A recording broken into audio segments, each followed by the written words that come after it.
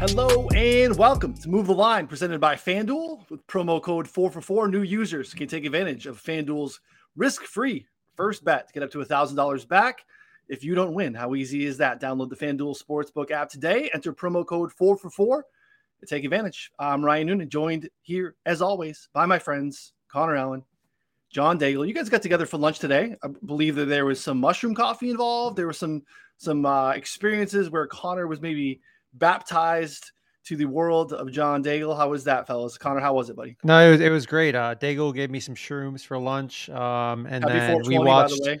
we watched LSD soundtrack. Okay. I think I butchered both of those, but Almost. I had some good mushroom coffee. It was pretty solid. I'm still feeling like a solid buzz now, and I had that at like 4:00. And then I don't know what was that band called that you turn on in the background? It was like a live Lollapalooza of a band.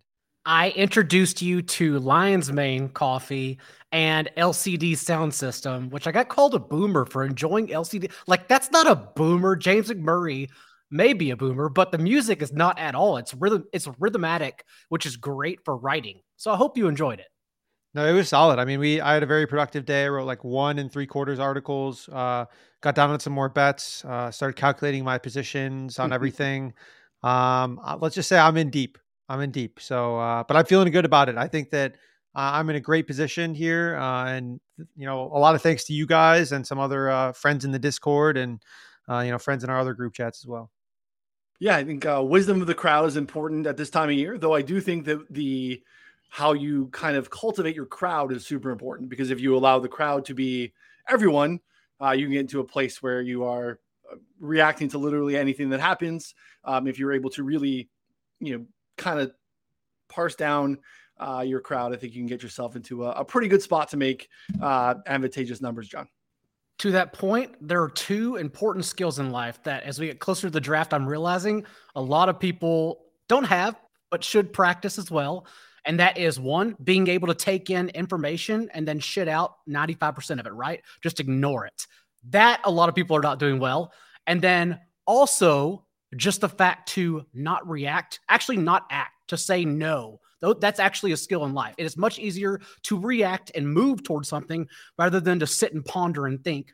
Also something people tend to be overacting right now, which is why I think today's show is very important for the draft. It is silly season.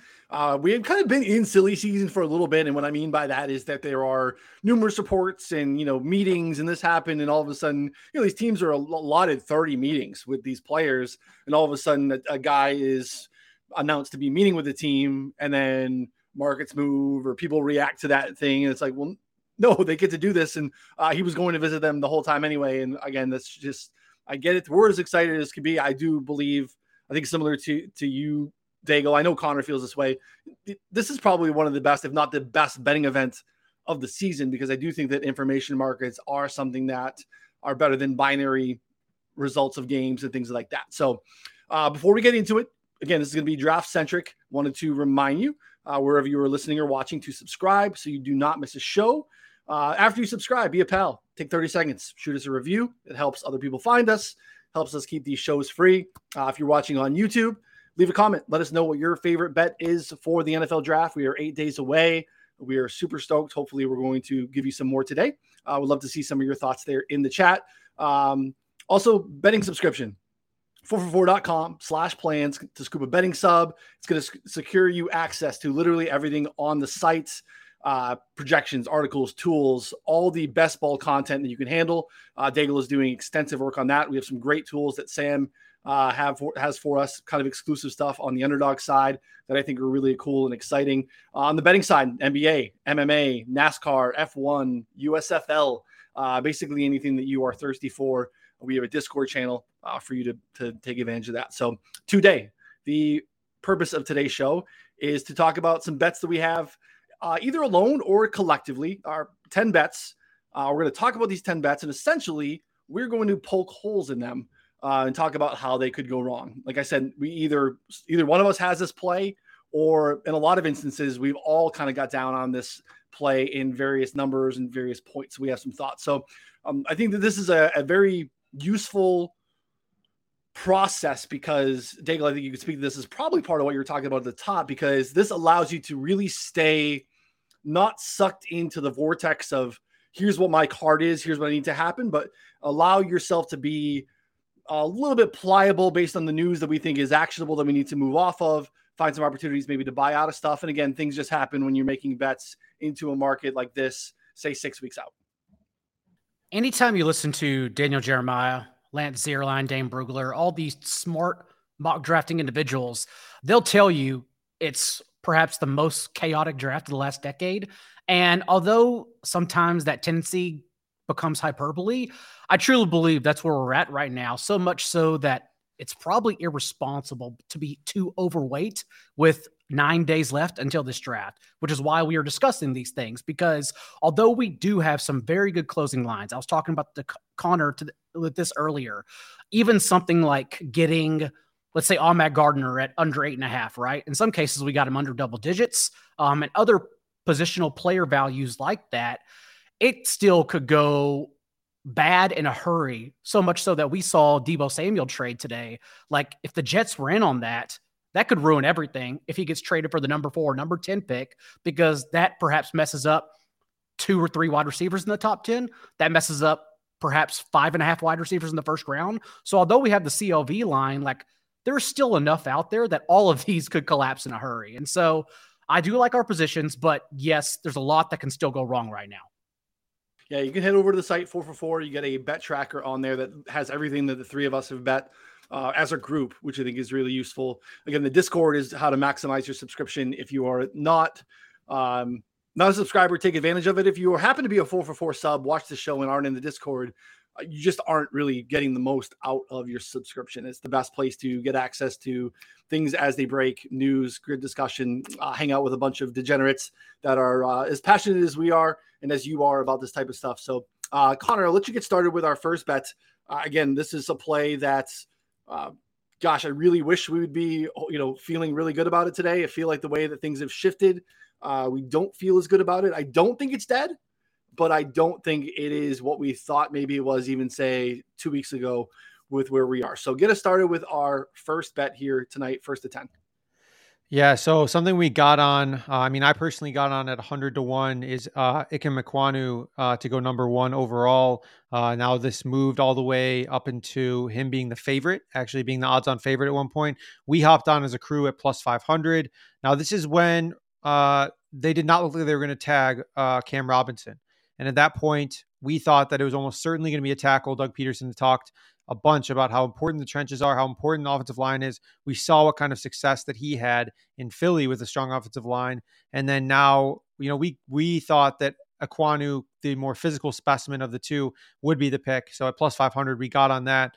Again, as you mentioned, I think it's still live. I think there's still a chance. We know that Doug Peterson still would prefer Ekwonu over Hutch or Walker.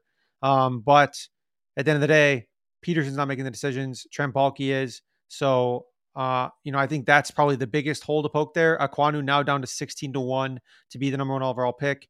At that point, if you have a little bit of extra money and you're looking to sprinkle something, I don't think it's like a terrible play, but, I would probably go elsewhere with it. Where are you guys at on this? Am I comfortable with the selection outright? No.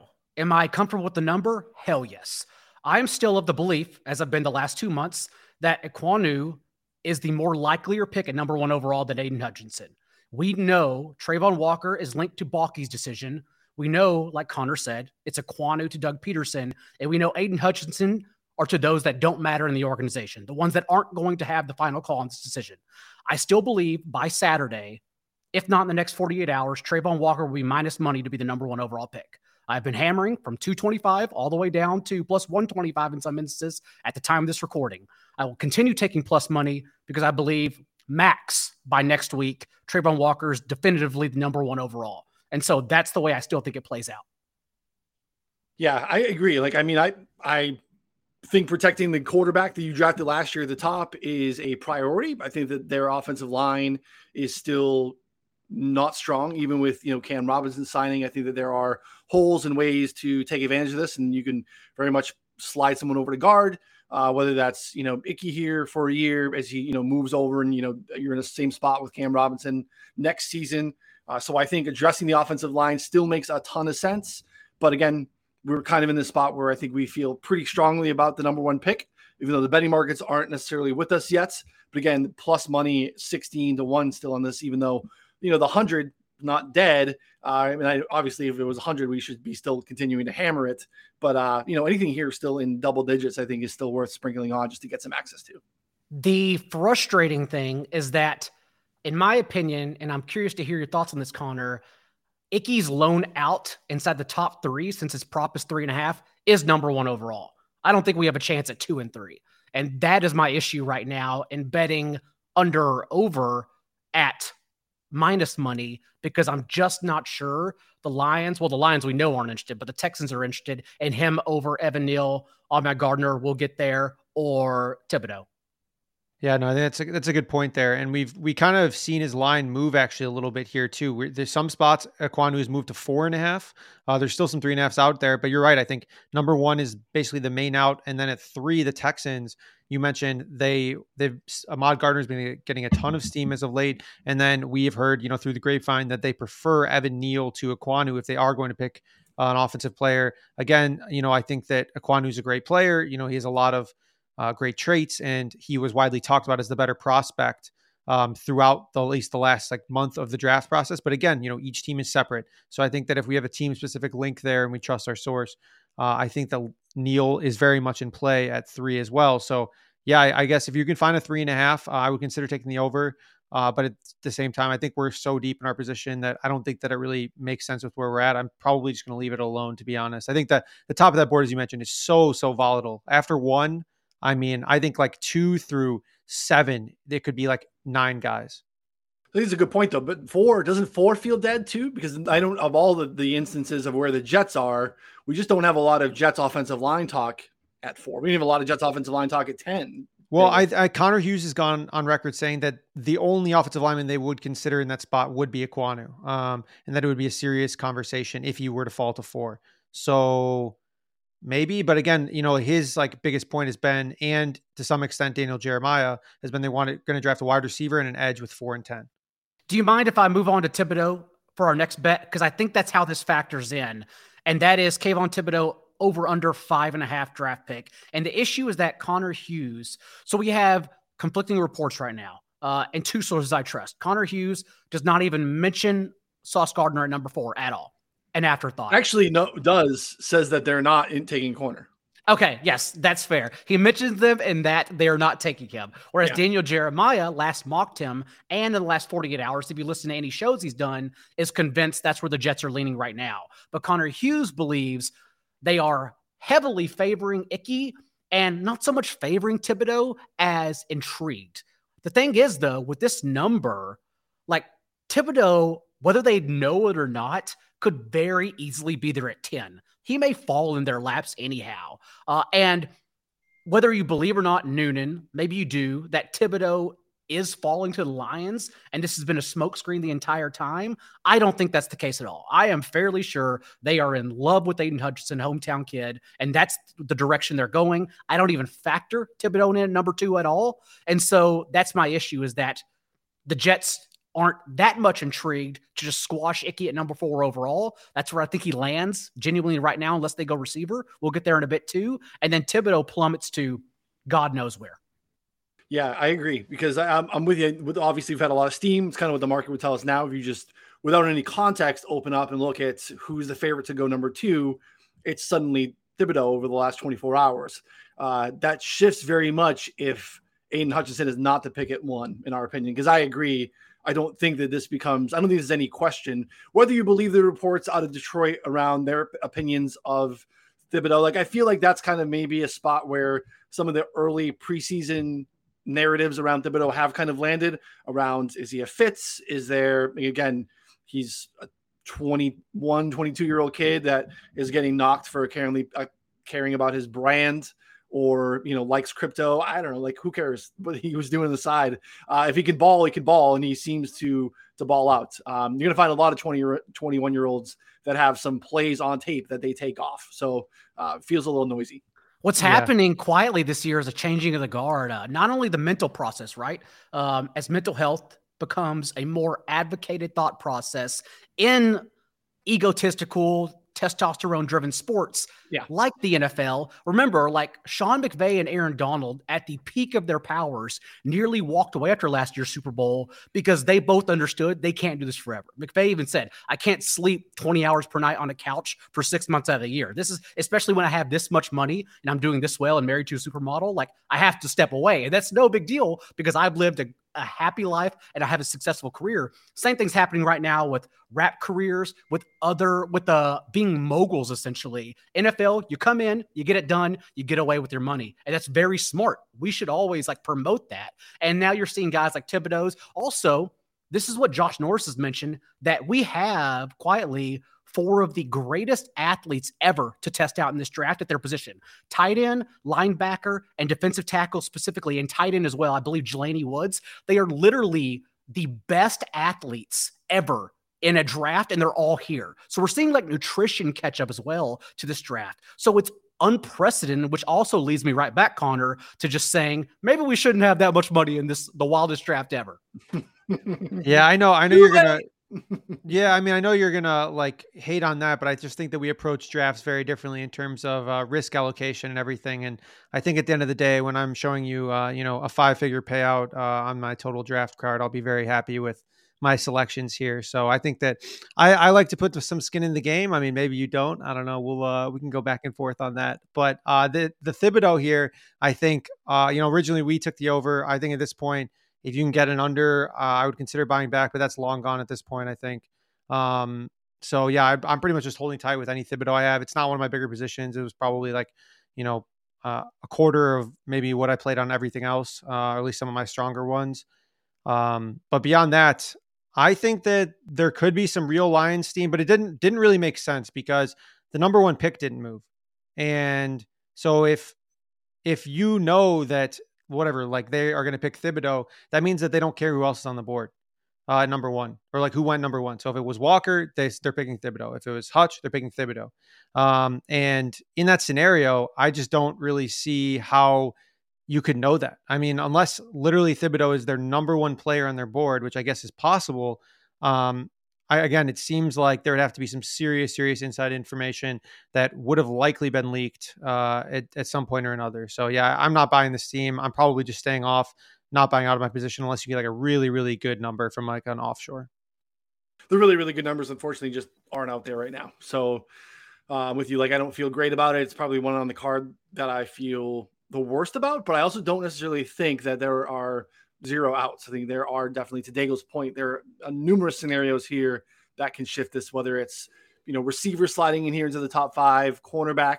We really didn't have even a week ago, even 2 days ago, I think the thought process was that like Sauce Gardner was probably 7. It just felt like kind of his spot. Like it felt like not necessarily his ceiling, but it felt like definitely his floor. But if there's some thought process around him moving up, whether he's 3, 4, 5, that shifts people back. And then all of a sudden, maybe there is a spot for Thibodeau to fall back into, like Daigle said, maybe he's the 2nd pick for the Jets instead of the 1st pick for the Jets, because there are other numerous positions here in the 1st. So I still don't think he's a top 5 pick at all, personally.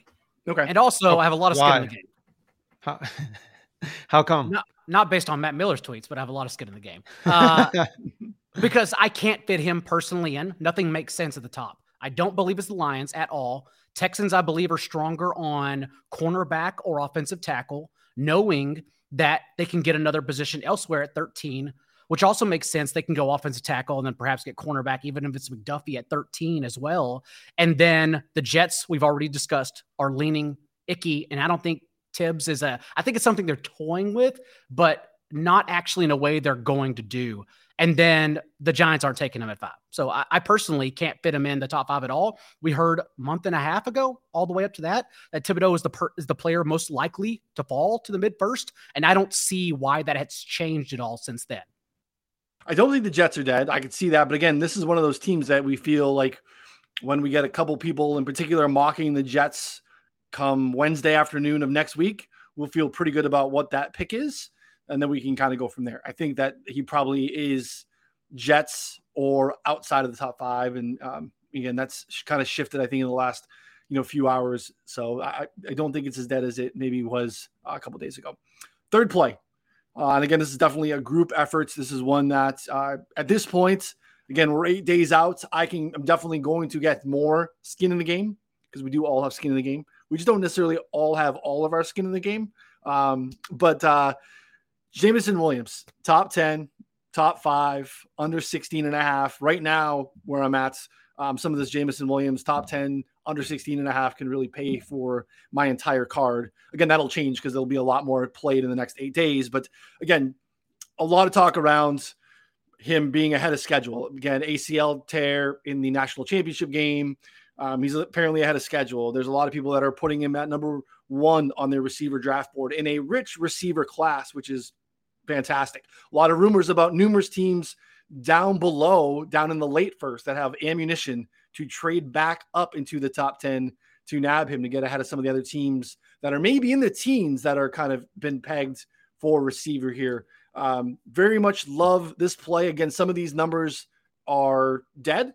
Definitely the top 5 and top 10 numbers in particular. The top 10 at 9-1, top 10 at 7-1. Those are very much not out there anymore. You're down to like plus 150. But Connor, I know this is a very, very big position for you, one that can very much make or break your day.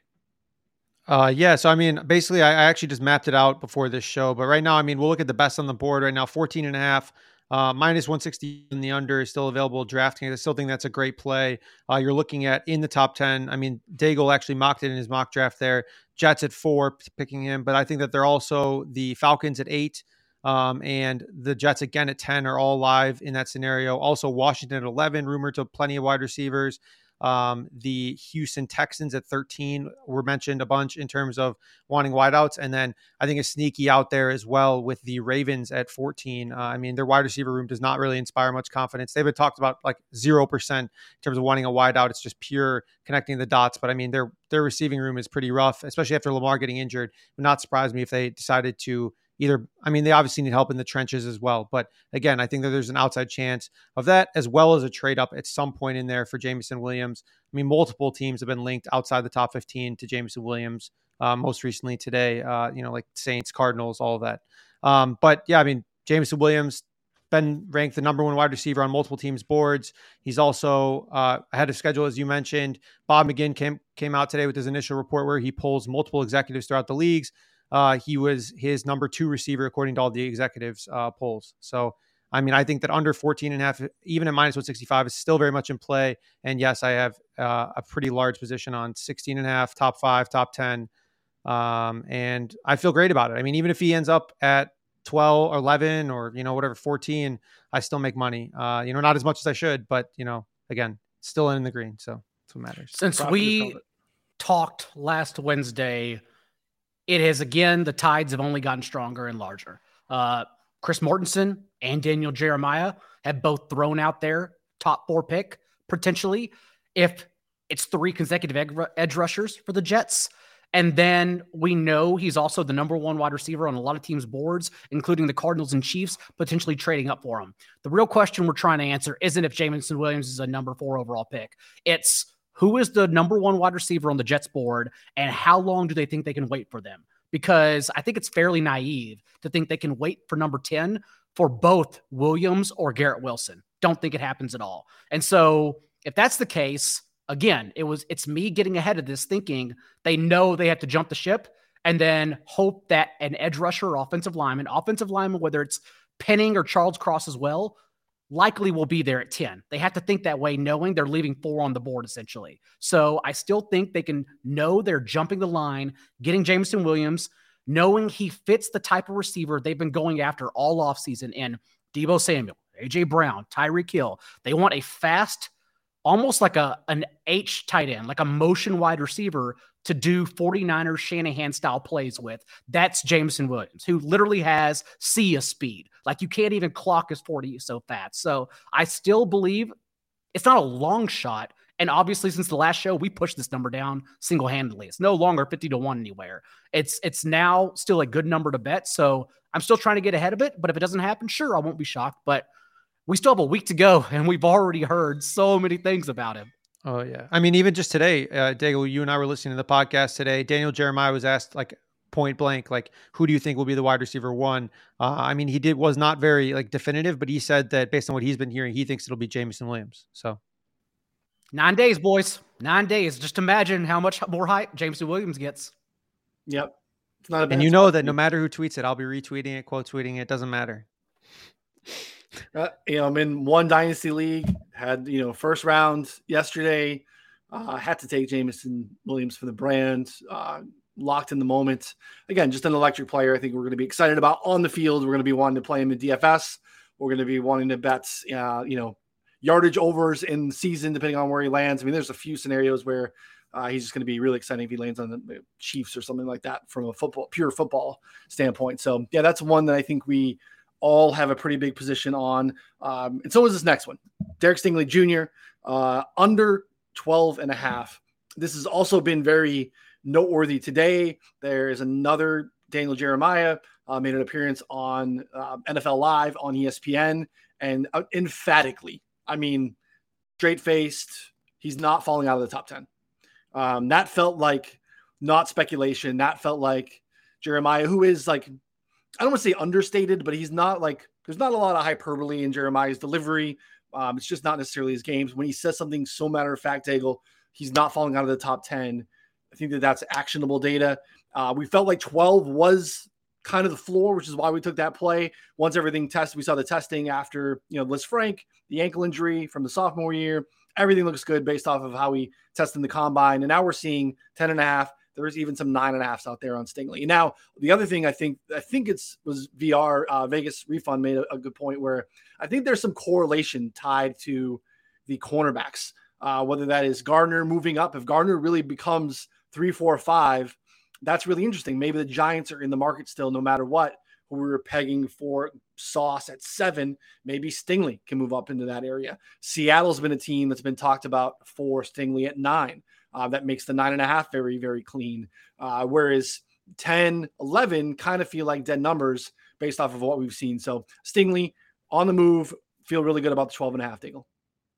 12.5 was a bad number before he was medically cleared, knowing before the injury, he was the number 1 cornerback in this draft. 7.5 is a bad number after he was cleared.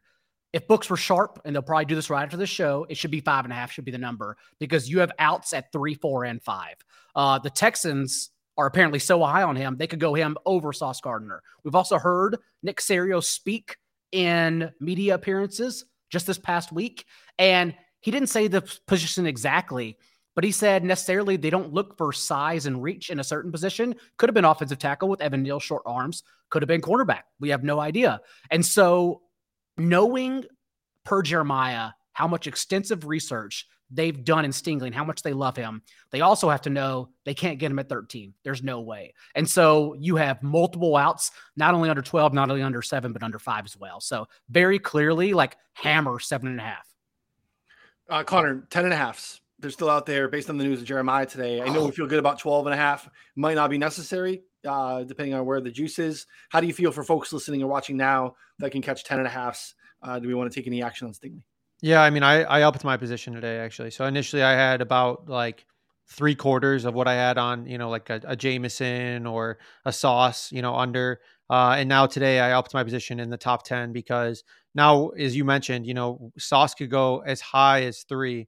And that kind of domino effect there, I think, leaves the Giants, who are likely to get rid of James Bradberry via trade or cut, exposed to potentially getting him at 5 or 7. And then the Seahawks, that's just a very loud drumbeat at this point that we've heard from multiple sources saying that Stingley is a total, complete Seahawks player and that he would be a perfect fit for them. So, yeah, I think that's kind of that whole transition there, with 7 and 9, having multiple outs inside the top 10 has made me really like that top 10 pick as a bet. So I think that, taking that under there, and then, absolute worst case, we got in at 12.5. I think that the Vikings picking him at 12.5 would be, the floor for a guy like Stingley. But again, now I think, constantly evaluating where the line is at. I think that 10.5, you can take the over, you can take the under there. And to Daigle's point, if you really want to get frisky, maybe grab like a top 5 number as well. Interesting. All right. Next, Drake London, under 12.5. This is something that we have all got in on. Drake London's been kind of a very automatic spot in a lot of mocks for about a month to the Jets at 10.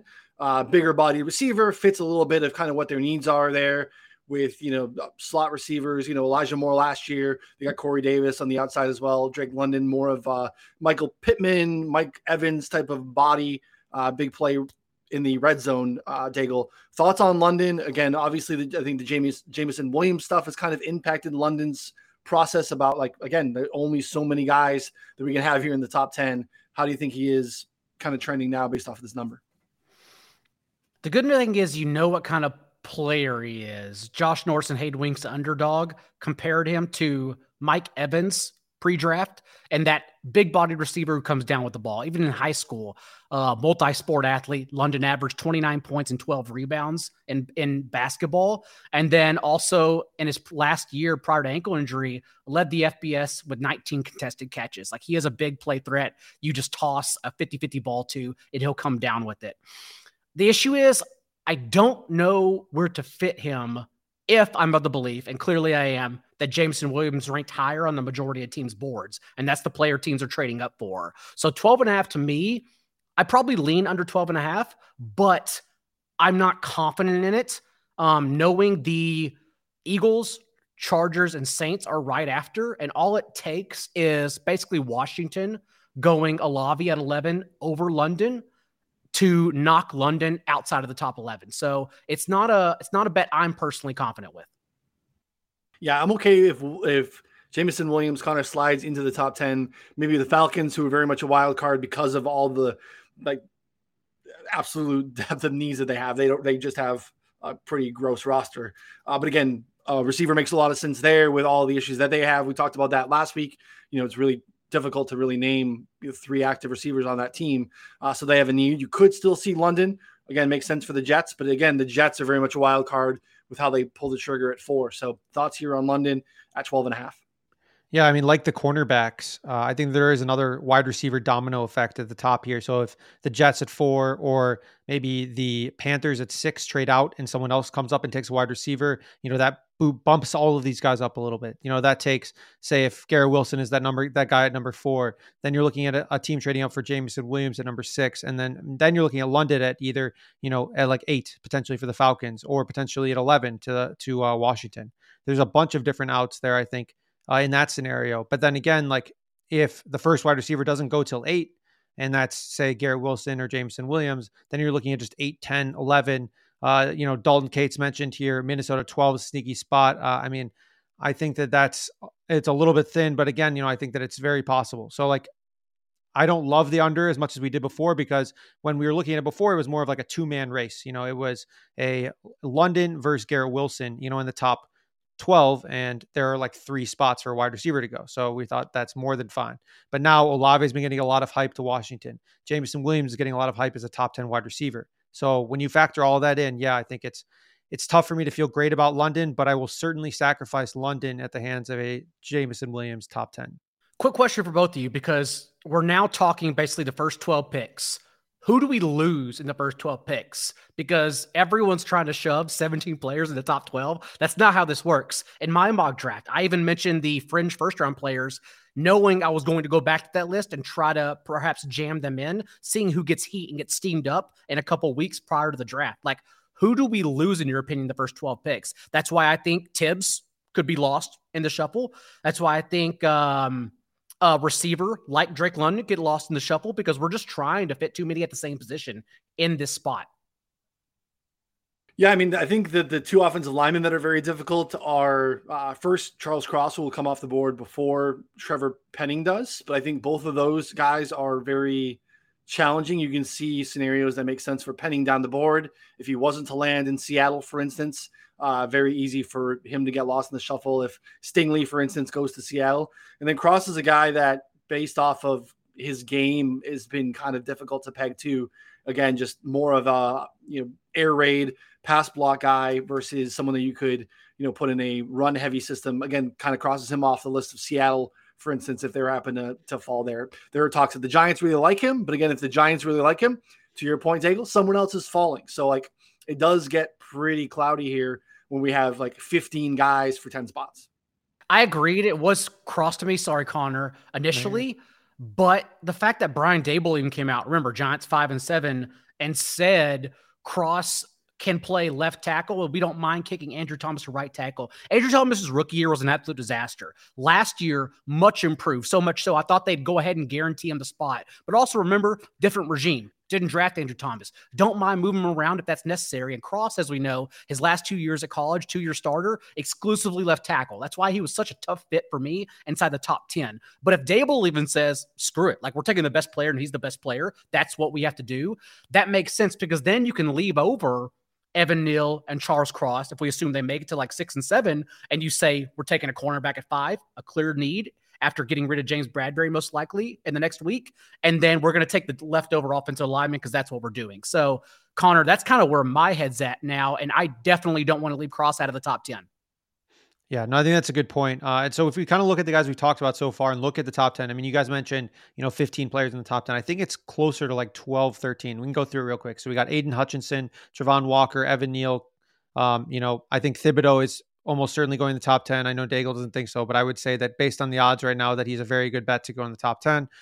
Sauce Gardner, Derek Stingley, we mentioned, is a great bet to go in the top 10. Then you have, so that's 7 guys right there. Then you're looking at a kind of a clump of guys. Garrett Wilson, over-unders 10.5. Jermaine Johnson, over-unders 9.5. Charles Cross, 7.5. Kyle Hamilton, 10.5. And then Jamison Williams, 12.5. Drake London, 12.5 as well. So that's like 5 to 6 guys that need to fit into 3 slots.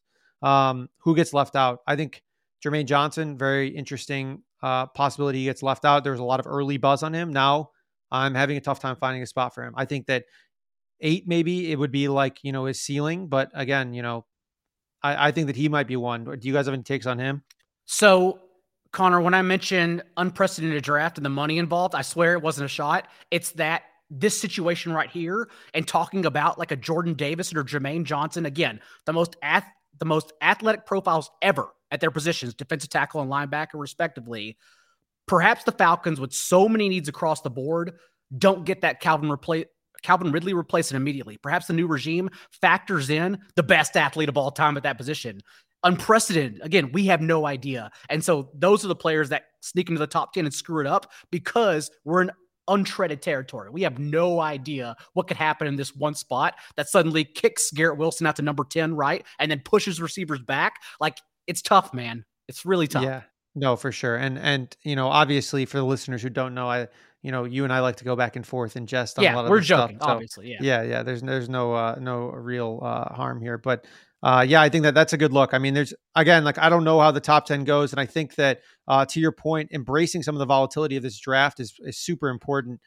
So like being able to get early positions with like a wide range of outcomes and like have multiple outs for each thing. So something that I was looking at today, I think is a great, talking point. Jordan Davis. I thought his under 14.5 was a little bit interesting because Houston has been rumored to him and Daniel Jeremiah has gone on consistently about how Baltimore is his floor. He'd be a great fit at 14 to them, yada, yada, yada. But I think that's kind of an issue. Like there's one out, like you're banking on basically just Baltimore. You're banking on Baltimore and maybe Houston. So, I mean, does that make it a good play? Like, I don't think so. I think that you kind of need like that 2 to 3 outs where you're embracing the volatility of what if this happens? Oh, okay. Well, we can still land at this spot. Like what if one of the Ravens' top offensive lineman falls? Like what if Cross is their guy? He's not, but what if like Trevor Penning is like their number 1 offensive lineman, and he's still there at 14, even though Jordan Davis is a great fit on paper and is their number 2 player. Like you're basically banking on one out. And that's something that you should be concerned about, not only in this kind of like top 15 range, but like also in the top 20. I've been talking with a lot of our subs, kind of the same issue for all of those. And that's how I've been approaching it. Yeah, we get into that in the like top 32 market as well, because it gets really cloudy. And I think we touched base on this a little bit in the last episode when we were doing the mock, is that it's not a top heavy draft, right? We don't have like the very clear cut number 1 quarterbacks or even, 2 or 3 that we typically have. We have these situations where we're trying to find scenarios where there are options for these quarterbacks, maybe even in the top 32, not even in the top 10. And then we get in these scenarios where we also have 8 teams with multiple picks in the first round. So again, and we have these teams like Carolina. Everyone knows that Carolina doesn't want to really make that pick at 6. They do not have a 2nd round pick. They do not have a 3rd round pick. They would love to find a dance partner, get themselves out of there too. So there's, again, lots of different ways here that one kind of scenario, one speck of dust in here and the entire machinery falls apart, Daigle. Since we're in the heat of the show, I quickly want to shameless plug all these questions. I'm hoping to answer with everyone on tomorrow's, or if you're listening to this, today's, Thursday's 4 for 4, the most accurate podcast, because we have ESPN's David Newton, Panthers reporter, coming on the show. We have New Orleans Saints' Nick Underhill joining the show, and we have LA Times' Gilbert Manzano joining the show. All teams that I expect to at least try to trade. And I brought them on for this reason, because we're going to get to the bottom of what the hell's happening at those picks. So tomorrow's show, stay tuned. Next, over 1.5 safeties. This is a position that is currently exclusive to Connor. Part of Daigle and I's, I think, hesitancy was around questions around who's labeled a cornerback. At least for me, that was a big issue. I do have Dax Hill as a first round pick. I have a bet of him in the top 32. He's someone that can play slot corner. He can play all over. He makes a lot of sense for Jordan Poyer, who is possibly in his last year in Buffalo, for instance, where he can slide in, play slot for a year, and then transition to a strong safety for them. It was really at the point where we were trying to decide on making this play with Connor was how are they going to label that? Is he going to be a defensive back? Is he going to be a cornerback? Is he going to be classified as a safety? Connor, this floor is yours. Yeah, so I think that something to clarify here, and something that I actually got clarification on after our show last time, we reached out to DraftKings, reached out to FanDuel, and multiple other domestics. Contrary to last year's and other years prior, they will be going based off of what NFL.com says right now. So they will not be going based off of what is announced. They have that in writing, that is like in their rules and was also talked about with customer service. So, there's multiple ways that, we can get retaliation if they decide not to do that. But the reality is they are going to go off of that. So Dax Hill, he could certainly be announced as a corner. I think you guys are right. But now will be a safety in terms of this bet. So now it really comes down to Dax Hill first round. And also Lewis Cine is in play here as well. He's been getting a lot of buzz, but a lot of the buzz has been like, oh, okay, well, he's a guy who could go in the first round, or a guy who could be like slip into the bottom of the first round. That's not something that I really like to bet on, especially at, I got this number at minus 160 all the way up to minus 180. Now we're sitting at minus 260 on over 1.5 safeties. And then you're also betting on Daxton Hill. Daxton Hill right now to be a first round pick is just minus 135. Actually minus 160. We played it at minus 120 in some shops. I think minus 135. Regardless, I think that that's a better bet if you really like Daxton Hill to go in the first round, or you like the over 1.5 safeties. But personally, I'm getting a little bit concerned, Noonan. I don't know. Do you have a take on this now? Like, I was really bullish on Daxton Hill going in the first round. At this point, I'm kind of not souring. I just think it's closer to like the odds that I got it at. I think it's like a minus 150, minus 160 type of odds. Now we're sitting at minus 260. I'm considering buying a little bit back on some of this position and getting some plus 200 on the other side and locking in a little bit of profit and then kind of letting the rest ride. Do you have any takes on Daxton Hill here or this market? I love Daxton Hill. I think he's a first round NFL talent. That's kind of what I was getting to, is that this is actually a decently deep draft. And a lot of teams want to get into this range because even though it's not top heavy with the quarterbacks and stars, this range I think is really nice. People want to have as many of these picks in like the 15 to 45 range as they can, because there's maybe not a whole lot of things that can differentiate. We had a spot like not too long ago where there were a handful of other corners and even safeties that were getting mocked in the first round fairly often. I just think that the position flexibility for Dax Hill is better than some of the other guys at the position. Booth, for instance, is a little bit limited and then has injury issues, whereas Hill can play safety or corner. And again, you can put him in the slot, played a lot of slot at Michigan and did it very well. So I think some of the film grinders that I respect, definitely not something that I will pretend that I am. I mean, I like to watch football, but to like try to pretend that I am a film scout is definitely not something, and you should probably be reluctant to anyone that is doing that. I think that they really like Daxton Hill, some of that I respect. So I think that he finds himself with numerous outs in the back half of the first round. Again, I kind of pigeonholed him to Buffalo in my mock draft, but I think that's not his only out. Yeah, no, that's fair. I also, just real quick before Daigle, I mean, top 50 in Daniel Jeremiah's. He's a 19 overall in Daniel Jeremiah's top 50. Has an extremely high RAS score, over 9, ran a 4.38 at the combine. Again, like you said, fits multiple schemes and fits. So I think that there are a ton of outs, even if they're not very clear. But I guess that lack of clarity, has me wavering a little bit. Daigle, what do you have on this? Reminder, Connor came over for shrooms and LSD earlier, and we listened to the Jeremiah and Bucky Brooks Move the Sticks podcast, where Bucky Brooks specifically used the sentence, and I popped my head up like a gopher, saying Lewis Cine is a player I can see sneaking into the end of the first round.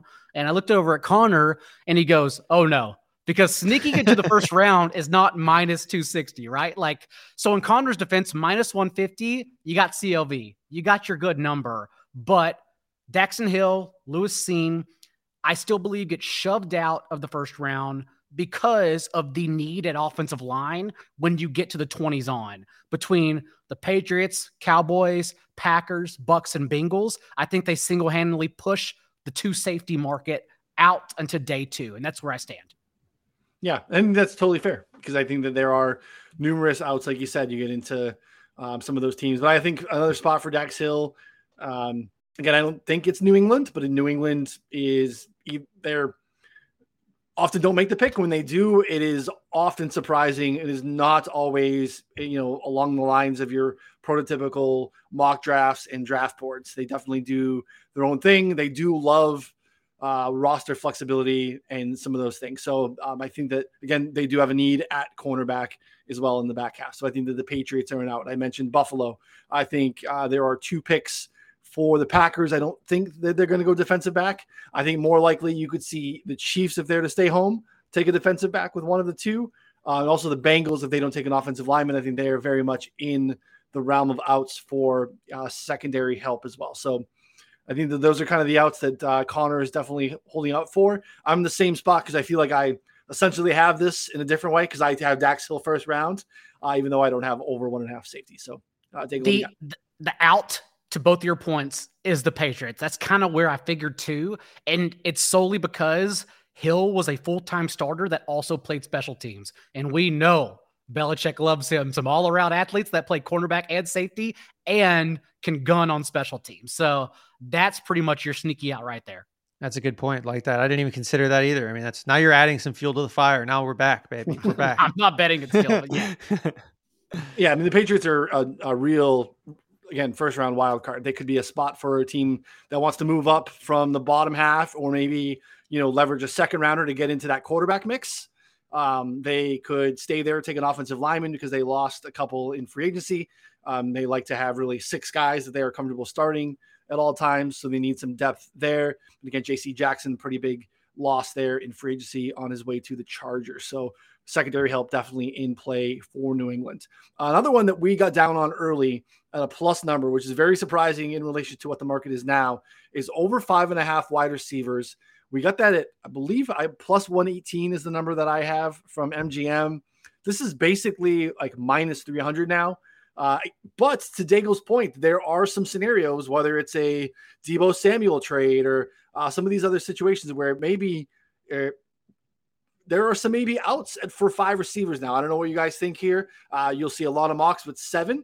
I feel good about having a plus number here. I wouldn't bet into this at the current, number at minus 200, minus 250, anything like that. Daigle, what are your thoughts on 5.5 receivers? I still think 6 is the floor. So I still believe this number is safe, but Deebo Samuel is a wrench and everyone's grandest laid plans, because if they were to trade him, and right now it doesn't sound like the 49ers have any interest in trading him. We know he's demanding $25 million a year, whether that be on a 3 or 4 year deal. And we also know the 49ers have all the leverage in having him on the final year of his contract and then the potential to just slap him with the tag. He can't hold out for 2 years, right? And so as long as they stay steadfast, nothing's going to happen. And you would imagine it dies because there's really nothing to trade him for after the draft. So you're going to know in 9 days and it's going to die. But if Deebo were traded, that's where it gets messed up. Otherwise, right now, I have 7 wide receivers mocked in the first round. That includes 1 going to Kansas City at 29 or 30, whether you think it's Pickens, Dotson, or Watson. Noonan, I'm not sure how many you have, but yes, 6 floor, 8 ceiling is what I've been projecting it at for the last month and a half, 2 months. Yeah, I'm Ox 7. I'd probably trade out one of them and put in a new receiver, but I would also just make it a receiver. That's everyone. Yeah. If you ask around, even like the top 3 drafted, everyone had something different. Yeah, so I think it is 7 because of the needs. Again, not mocking any trades, having people stay where they currently are. Again, it is a position that teams have started to value. Again, seeing how these guys are getting paid, being able to have a guy in under team control for 5 years at a fairly nice number based off of what the current market is for free agents. Like the Debo thing is tricky because the Debo thing is not only the draft equity, you got to pay him. So like to give up a first or, some stuff next year and a first, whatever that looks like. And then you have to pay him 3-4 years, 20-25 million. Like that is a huge haul versus kind of staying where you're at and taking a shot and hoping you find a Debo who was landed in the second round for the Niners. So again, this is a deep, talented receiver draft. So I'm interested to see how that shakes up. And they don't seem like they're open to really hearing anything. I think Albright today had said, the early temperature on it is that the ask is what you would expect it to be for a team that's very reluctant to trade him to begin with. What are your thoughts here, Connor? Obviously, we got in at a pretty good number to have close to plus 120 on this. Yeah, so you mentioned some wide receiver needy teams. Just looking at the last 12 picks alone, you're looking at New England, Green Bay twice, who just got rid of Devontae Adams, Kansas City twice, who just got rid of Tyreek Hill, and then Arizona, who's apparently eyeing wide receivers, as we noticed today, and Tennessee. I think that those are all very legitimate options for wide receivers to go. And I expect, that kind of core 5 of Williams, Olave, Burks, Wilson, and London to all go in the top 20. I think that even Burks probably will find his way into the top 20. Current over-under is 22.5. I think his absolute floor is the Cowboys at 24. And even then, I think that leaves plenty of room for a guy like Jahan Dotson, who I think is my pick to sneak into the end of the first round. I think that there's other guys too. I mean, George Pickens could certainly go. There's, Bob McGinn splashed a little bit of cold water on the Christian Watson love today, with executives ranking him the 11th ranked wide receiver in this class, saying that none of them had a first round grade on him. And that is actually, Daniel Jeremiah has noted that as well. Again, that's not the end all be all. All it takes is one team. He's very athletic, but, basically they were citing that he doesn't have production. And, even though he played with a top 3 pick in Trey Lance for a little bit and, he's a multi-year starter, but again, he played against guys who were running 4.6s, 4.7s at the top end. So obviously he still didn't have that much production. So that's still kind of the issue from a lot of NFL teams. So I personally don't think he's going to be in the first round. But at the same time, I think Dotson, Pickens, both very, very live to make it in the first round. When you're sifting through this bet, you're not arguing the names. You're arguing the just number. One of them. Right. Yeah. Mm-hmm. So whether you think Watson or not, cool. If you want to sneak in, Dotson, like you said, instead, that part doesn't matter. Yeah. No, and I think Dotson's actually a pretty good bet now too. Instead of taking over 5.5 first round wide receivers, I think you can get a guy like Dotson at under 32.5 at like minus 120. I think that he seemingly is the most likely out of that group to be in the first round pick, but I think you'd also make a case for Pickens to a plus money. You could also bet both. I think that they're both very alive there. But I think those would probably be my 2 picks if I had to pick 2. I agree with Daniel's point. I think that the player discussion is fun because there are different ways to get it. Whereas, we saw today, Greg Cosell, Matt Bowden, who I respect a ton, really enjoy their stuff. They had Pickens as the number 1 receiver in this class. These are not guys that are like, I don't know, like these aren't just any dudes. These are like legit. These are the film grinders. These are like the class of the film grinders. Thinking of like the way that a lot of teams run a lot of, 3 split 1 receiver sets, whereas Pickens is a prototypical guy that you could put in the X by himself on the outside. That's a pretty interesting thing. When you think about what the build is and how the Packers typically draft athletically, especially in the first round, what they're looking at from a receiver standpoint, Pickens kind of fits that mold a little bit more so than a Dotson. I think Dotson's going to be a really good pro. Like he got a shit ton of targets at Penn State, barely dropped any of them, is kind of electric at getting open. Not a big body receiver though. So I have a hard time putting him to Green Bay. But again, if the Chiefs aren't able to move up a little bit into the first round and stay home and address the receiver position there, I think Dotson makes a ton of sense there. I like to see him in that offense quite a bit. I believe I will probably replace Watson, even though the Chiefs value speed. I mean, they drafted Mecole Hardman, and he didn't even play slot receiver at Georgia until his sophomore year. Like, he was a late bloomer, still learning the position, and they didn't care. They still put emphasis on him for his speed. Same for Watson, who has the 6th fastest 40 among this class. But I think I will shove Dotson at the end if we're nitpicking here. The only issue is that he is going to be 22 on draft day and was a late breakout, really didn't do anything, emerged till his junior year. That's always concerning for prospects. But again, maybe teams don't view that as well. Whereas, like, Watson had 52 career games, and he didn't play a single career game against FBS competition. Like, so he's just, and he had a 13% drop rate. So, like, he's totally untested. Yeah. I mean, also, Noonan, you know who their number 2 receiver was? Who? Jameson Williams. But so yeah, I think the Pickens point too. I mean, Pickens was like a Devi darling. He had 730 yards as a freshman at Georgia in the SEC, and from there his career only downturned. But again, like, he showed some talent early on. Like, I think that he's very, very live in the first as well.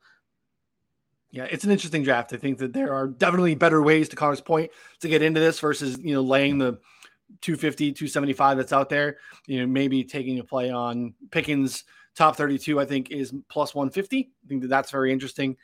Could be a different way to go about it. First quarterback market is one that is something that I struggled with doing in my mock table. I don't know about you. Again, there is kind of the lazy, maybe that's not fair. There's a lot of discussion around the Panthers at 6 taking a quarterback. Typically it's Kenny Pickett. I think that there are a lot of issues with that for a number of reasons, but we know that a quarterback, I don't know, maybe we don't. Maybe this is a very interesting take. Doesn't go in the first round. I feel like that one probably does. I just don't know where they go. It is very common. Daigle, you noted this in your draft. The Steelers, we typically have a pretty good sense of who they're taking in the first round before that first round happens annually. It happens multiple times in the last 4 or 5 years. Willis has been kind of the guy that it looks like Tomlin is in love with. Google eyes at the pro days and all those things. They want to get mobile. Very, very like natural fit to start with Mitchell Trubisky, a mobile quarterback, right? At least a quarterback that is, able to create outside the pocket, do things off script, and not really have to rearrange your offense when you want to slide a rookie quarterback like Malik Willis into the offense. What are your thoughts on the first quarterback drafted market? As you mentioned, we have no doubts that the Steelers are going to take Malik Willis. Really, the question is, do the Panthers take him at 6, or do they trade back and take him?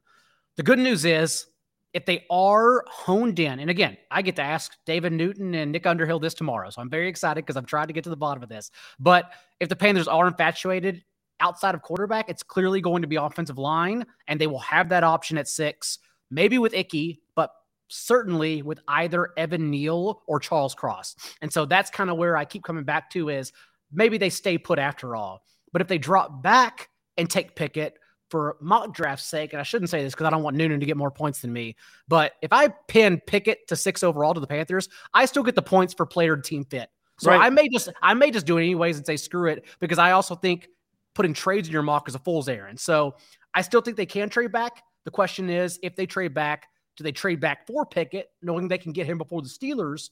And then the second question is, do the Saints take him if all tackles are taking, if he's the best player available on their board? So those are the two things I'm trying to figure out, Panthers and Saints, in terms of Pickett. Otherwise, no doubt in my mind, Wills to the Steelers at 20. Yeah. I mean, something I keep coming back to, though, with Pickett at 6 is that it's in Matt Rule's contract that he has the final decision on all personnel. And so when you kind of look at that, if they're going to, like, a head coach does not trade back and be like, oh, we'll let the quarterback come to us. Like that, to me, I think that there's actually, like, the more that I think about it, like a very low chance of that happening. Even if hypothetically they could do that, I think that that's just like a fantasy analyst like mindset. And I think that it's a hypothetical scenario that certainly could work out, but how often do we really see that happen? I mean, I think that if they really want the guy, they're probably going to just stay put and take him. And if they don't really want him, they could trade back, but they probably just don't really like him that much. If they don't like him at 6, then even if they move back to the Saints at, say, 16 and 19, I mean, Are they really think they're going to take him there? Like, I guess maybe, but are you that stoked about having a guy that you didn't want at 6? I guess if you know that you can get him there, that's great. But I feel like guys like this, especially Rule, who is, I think, on the hot seat, is not going to take a chance if he really does like him. And if he doesn't like him, then why would he take him at 16 or 19 if he's just going to ruin his chances either way? So I don't know. That's kind of my take on it. As it relates to the Panthers, I've gone back and forth on this. I mean, 50 times in the last 2 weeks, because you bring up some great points. Josh Norris brings up some great points in terms of what they're doing. I personally, at this point, don't know. I think that they probably stand pat and take an offensive lineman. But again, I don't know. I mean, I'm just trying to think through all these scenarios, and you just don't see that scenario very often. I mean, it's lovely theoretically, and I think we heard Jeremiah talk about it today. Like, they want Pickett plus. They want to get Pickett still.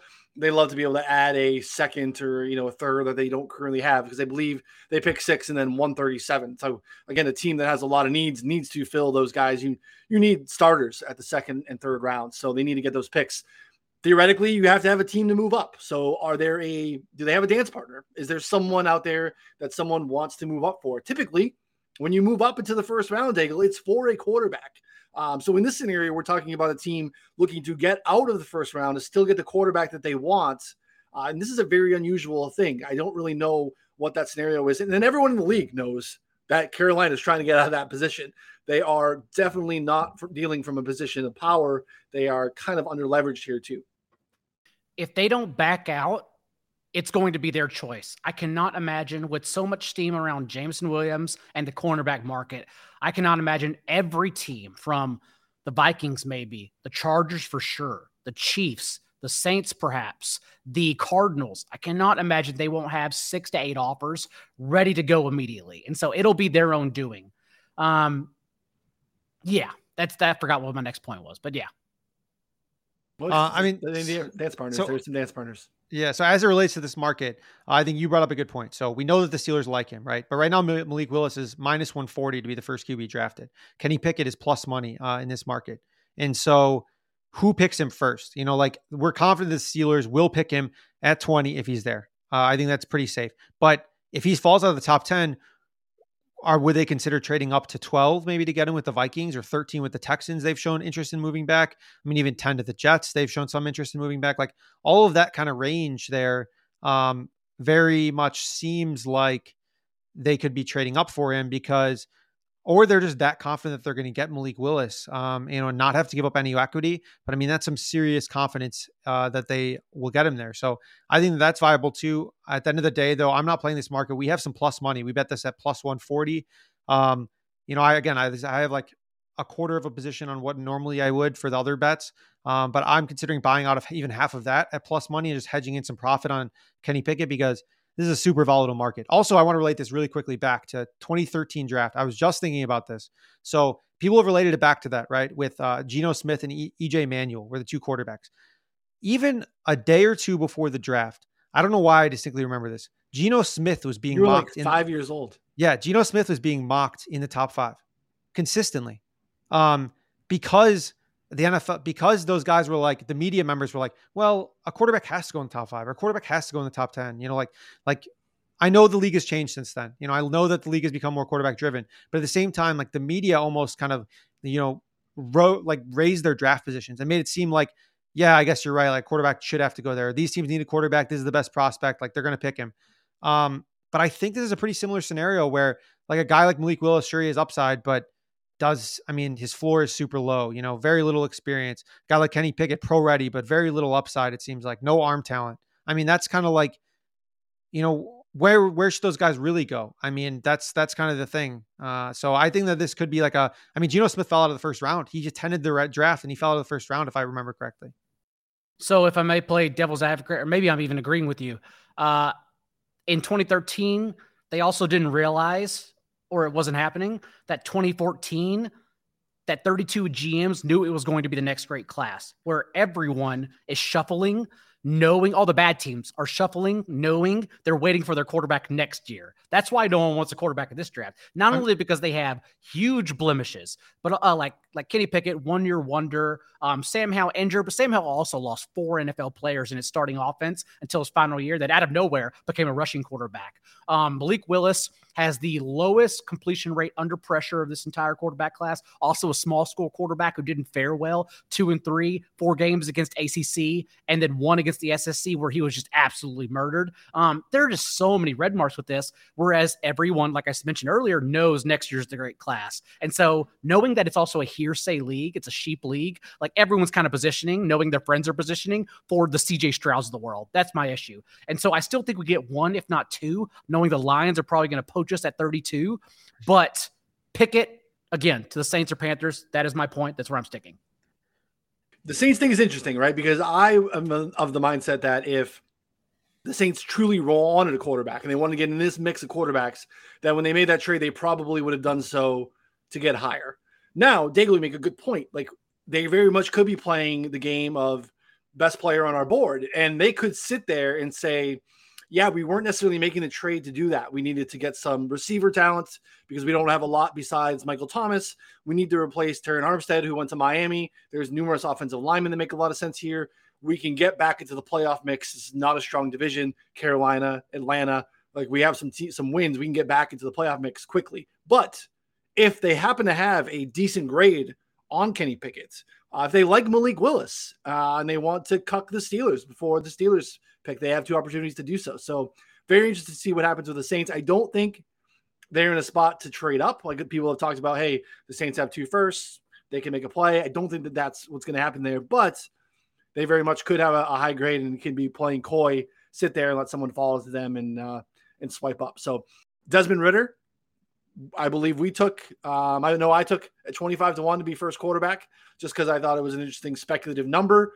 He had been gaining some steam. I don't think that he goes ahead of Willis or Pickett theoretically, but I had a really hard time placing Pickett in my mock draft if I didn't put him to Carolina. So I thought about the Carolina thing from a mock draft standpoint because I do think that there's a possibility that he still lands there. But again, like I don't want that name in the top 6 because there are so many other guys that I like in there. So it's definitely an interesting thing. It is unusual. As you mentioned, we have, Young and Stroud next year is pretty much at this point figured to be consensus lock top 5s.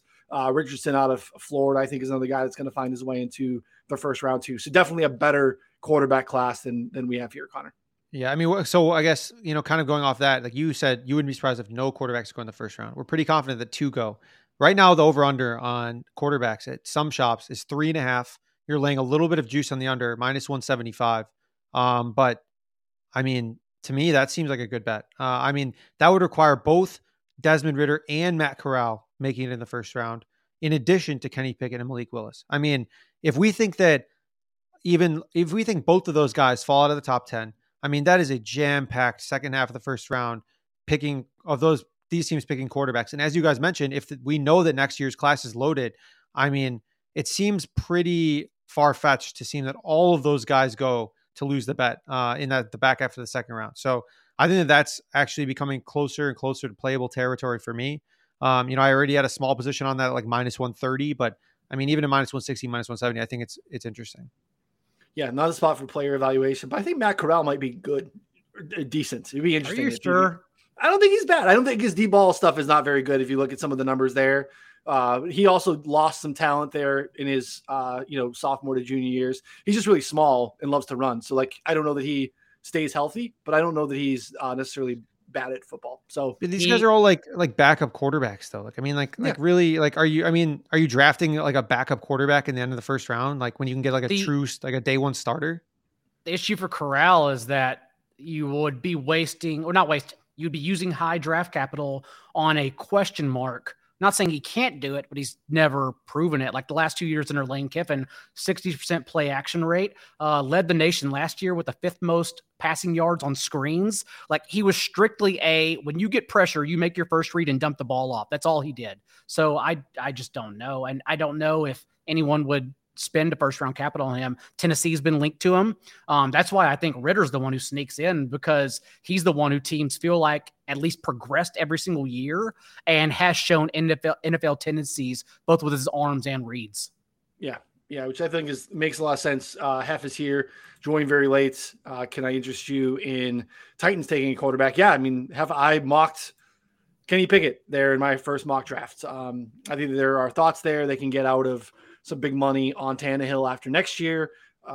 that makes sense. Again, I think that they could, but I also feel like that feels like a spot where we're looking to find a home for quarterbacks versus does that make a lot of sense for the Titans on draft day, considering where they're at? They're still in a winnable spot in the division coming off of another playoff berth. So yes and no. Again, the quarterback thing I think is really hard. Last two. First quarterback to be drafted. Don't feel like there's a running back going in the first round, Daigle, unless there's, I think the only team that's been really talked about here would be the Bills. From all accounts, Breece Hall is very special. He's going to be someone that we are excited to draft in fantasy leagues, in best ball leagues, to play in DFS. I think the mindset of where we're at from a positional value standpoint is very much changed slowly over the last 5 to 10 years. Breece Hall 10 years ago, Breece Hall 15 years ago is a surefire top 15 pick. The way that we kind of allocate, draft capital these days, not so much. There's actually a decent draft for some running backs, and Breece Hall, I do think, is the belle of the ball, Daigle. We know the Bills have prioritized explosiveness. That's what they've been looking for when adding running backs. Zach Moss and Devin Singletary, they drafted for their broken tackle rates. Little did they realize the broken tackle rate doesn't matter when you run horizontally afterwards. So they keep on, like with Matt Breida signing, they keep on just looking for splash plays to help out their passing game, to open it up. We saw the Jags numerous times, whether it be the Patriots in the regular season, the Jaguars, many other games, just get stunted by two-high safety because they had zero running game and no team respected them, just sending 4 rushers and getting there every time. And now, after the Bills tried to add a specific player in J.D. McKissic, pay him more money than Washington before McKissic backed out and went back to Washington, we now have a player that not only fits that profile in Breece Hall, averaging 27 catches per season, but that also brings that explosiveness with him. His 41 touchdowns the past 2 seasons are 5 more than any other running back in college football in that span. And also, just to be a workhorse and having 531 carries the past 2 years, while also running a 4.39 40 at 217 pounds, that's massive. That's truly a workhorse. And the argument is they were a forward-thinking organization. And I am definitely along for the ride with that argument. Perhaps, though, the double-edged sword is that they are so forward-thinking, they understand in hindsight they played the league's easiest schedule last year, and they still struggled for 10 games, 12 games out of the gates until they opened up their offense, which, by the way, they also know no longer is connected to Brian Daboll. What happens with his offense? So they could easily still be trying to make life easier with a 3-down running back with all the skill and explosiveness like Breece Hall has constantly showed. And so I'm at 50-50 right now. I don't know what I'm going to do in my final mock, but we basically have one out to the Bills, and I think there's a great chance we get there. I'm just not sure yet. What do you think here, Connor? Yeah, so I actually just wrote up an article on this first running back drafted. So right now, Breece Hall is minus 250 to be the first running back drafted. I think that's really rich. I think that he's by far the best prospect. But to be honest, like at the end of the first round and even into the second round, like this position becomes so much more volatile. We saw in the last few years, Clyde Edwards-Helaire leaped over Jonathan Taylor. I mean, we've seen it, periodically, where would it be that crazy if a guy like Kenneth Walker was drafted over Breece Hall if they both made it into the second round? I think that that's very, very much in play. And now part of the issue here is if the only out, and something that we've seen here has been like basically Buffalo Bills or bust is the only out for a running back in the first round we kind of look at least in my opinion. Maybe there's some other one that I'm missing, but I think that's the Cardinals would be the only other one. Yeah, maybe the Cardinals. Exactly. Yeah. So maybe the Cardinals or Bills. Right now you can get the Bills to draft a running back in the first round at plus 600. So rather than laying the minus 250 or the plus 130 on over 1.5 running back or over half a running back drafted, which is the current line right now, it's plus 130 on over like minus 180 on 0 running backs drafted. I think the plus 600 is a much better way to approach it. And then if you're betting on this specific market, the first running back drafted, I think Breece Hall is probably the first running back drafted. But again, if he doesn't go to Buffalo, I think all bets are off. Second round, I have no idea. Like all it takes is one team deciding that they like, a more pure runner in Kenneth Walker, and that's what they need over a guy like Breece Hall. Or, James Cook got some buzz in some circles as like, an Alvin Kamara type role, maybe not at that level as a prospect, but like using him in that kind of role. He's like 40 to 1. I mean, again, I'm not betting either of those. I'm just saying that I would preach caution on betting Breece Hall at like minus 250 to be the first running back drafted. Yeah, I like the team fits. You're going to be careful with that because that can get a little dicey. And if he doesn't go early, he doesn't go in the first round to Buffalo, he's probably not happening. So, yeah, I mean, I think the thing about Breece Hall, and, Kenneth Murray did test better than people were thinking. I just think Breece Hall maybe is one of those, I don't want to say generational running backs, but I think, again, if this draft was back in the day, very much Breece Hall is a buzzy, noteworthy guy that's going super early. And I think the league has just kind of caught on, and the way that we value the position in general is fallen off quite a bit. Last one, Tyler Smith to be selected in the first round. A lot of buzz on Smith as we've gotten into this process. We took him, I believe I did, at plus 250 to be a first round pick. That is dropped now to, I believe, plus 120 at DraftKings. Rumors to New Orleans, it made a lot of sense to Smith. And again, we get into a spot where there are a lot of tackle, offensive lineman specific heavy teams in the back half of the draft. Smith has been an ascending player who has kind of a mean streak to him. People like him. Smaller school at Tulsa, so maybe not the buzz that we were thinking. Partially why you get the number, but some scouts love him and some teams in particular. Again, New Orleans makes a lot of sense. We talked about Armstead; they need to replace him. We've gone down the line here with Dallas, Green Bay, more so Tampa Bay, Cincinnati. All these teams are very much in the market for an offensive lineman. The reason he falls out here is because there are a lot of other guys that are in the mix that are in this late tier of first round offensive lineman, Daigle. So thoughts here on Smith. Is it still bettable to you at plus 120? Patriots, Cowboys, Packers, Bengals, Bucks. That's why I have Tyler Linderbaum, who won the Remington Trophy for the nation's best center, squeezed into the back of the first round. That's why I have Tyler Smith in the first round as well.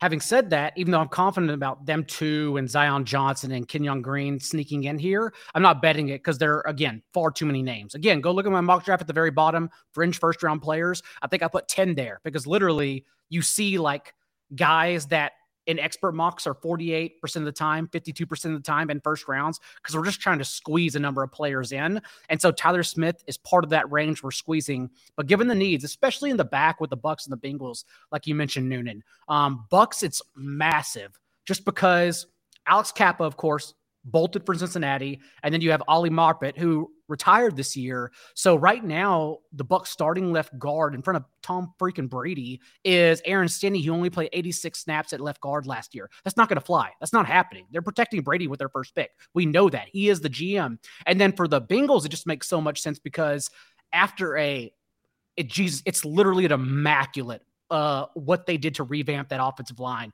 Weak link, Jackson Carman at left guard. They have Ted Karras, who we know plays interior, not just center, but interior.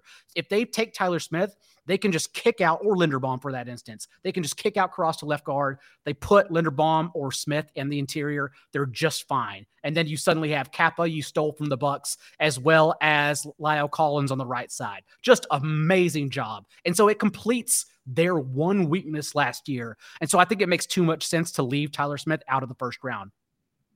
I agree, Connor. What are your thoughts? Did you get down on the 250? I think you did. I did. Yeah, I did. And I like it. I think that at plus 120, again, you laid out a great case of why this is, I think, a lot closer to a 50-50 bet. So if you're looking at a 50% implied probability, you're looking at like an even at plus 120. That technically makes this a value. Obviously I don't love it after we got down to plus 200, but I still think it's certainly in play.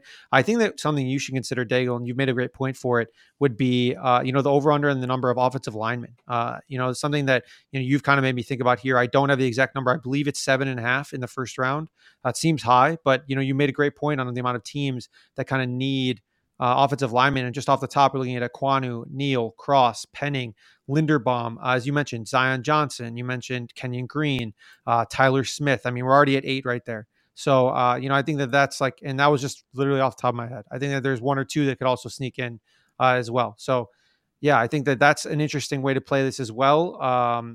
If you're considering, any other kind of derivative action on this.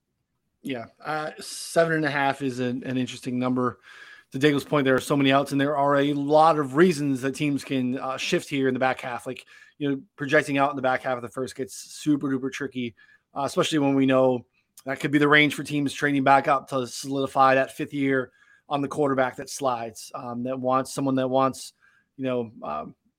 really any of the quarterbacks we talked about that we think that could be available here late in the first. It could be all of them. So it gets a little tricky. I do think Smith is maybe a little bit ahead of some of those other guys, but again, it could be preference. It could be fit. It could be, versatility. I do think that the Bengals thing is interesting. I'm excited about it. We will be back. Mock Draft Point 2.0 VR coming, I believe, probably with Daigle. Will probably be the Wednesday before the draft. It will probably be, at least for me, probably be picks only. Very little written content with it at this point. But again, we'll definitely have that, the what's going into the competitions mock coming out before we go live next Thursday. So we'll be back on Tuesday, right? Tuesday? It is Tuesday for the big show. The big show. We always typically bring on 3 guests. Now we stole one permanently, and Daigle is part of the family here. But we'd be joined by Evan Silva of Establish the Run and Joey Knish, lionspride.org. Big mock draft grinder. Knish here to antagonize all of us. We can get Knish's takes at number 2 with the Lions and 32 as well in the first round. Get some of the insights here from him. It's always entertaining. So anything else, boys? Anything else that we need to let you know? Connor's been pumping out lots of great content on the site. Most of it, if all of it is not, I believe it's all free, Connor, 4for4.com. Yeah, no, it's all free. I've broken down all the position markets so far, and then I have one coming out tomorrow on my favorite top 32 picks. And so, just kind of like breaking down some of the markets there as well. So yeah, I think that's, I'll probably have a couple more. Maybe I'll slide in. I'll probably tweet out a mock draft. I don't really want to write up all of the, every single player like you guys did. That seems like a little bit aggressive amount of work considering I wrote up all the players already in the position totals articles. So. And while you boys think on the biggest launch shot to sneak into the top 10, since Vegas Refund is a good fan and asking that question in the chat, I will just remind everyone to go to iTunes, Spotify, wherever you listen to your podcast, and subscribe to The Most Accurate Podcast, because tomorrow's show, very big. Again, David Newton, ESPN of the Panthers, Nick Underhill, New Orleans Football of the Saints, and Gilbert Manzano of LA Times and the Chargers, if not a couple more sprinkled in. Love it. Any other questions? We have some questions here. That was the bold prediction here. What do we got from Dane? Pennington round 1 -500 and retire early.